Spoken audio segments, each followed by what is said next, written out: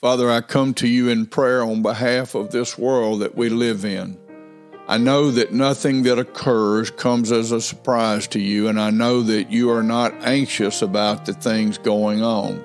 But we have to confess there certainly is some anxiety on our part to the total degradation that is taking place in the world around us.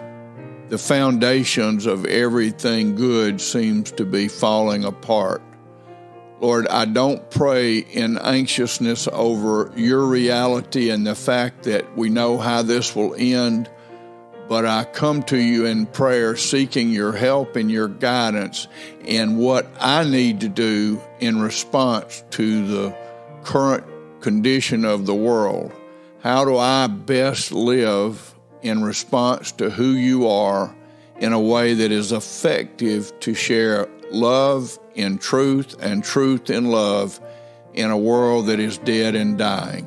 Lord, help me. Help all of yours who have been born again to live faithful and true to you, loving our neighbor as ourself, and so showing our love for you. For if we don't love those we can see, we can't love you who we cannot see.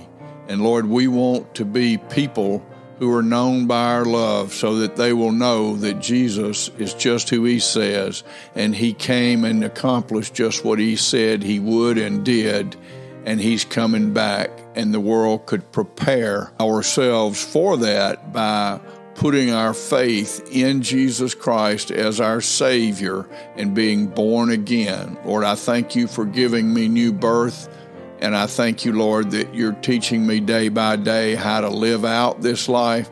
But Father, I have a long way to go, and I need your help, and there are many more who need the same, and many, many more who need to be drawn by you to the Son and be born again. That's our prayer, that many would come to know Jesus even this very night.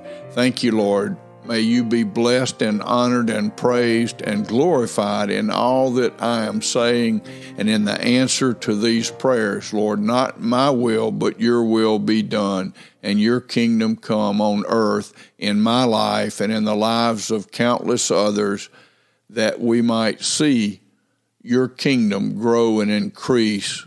In Jesus' name, amen.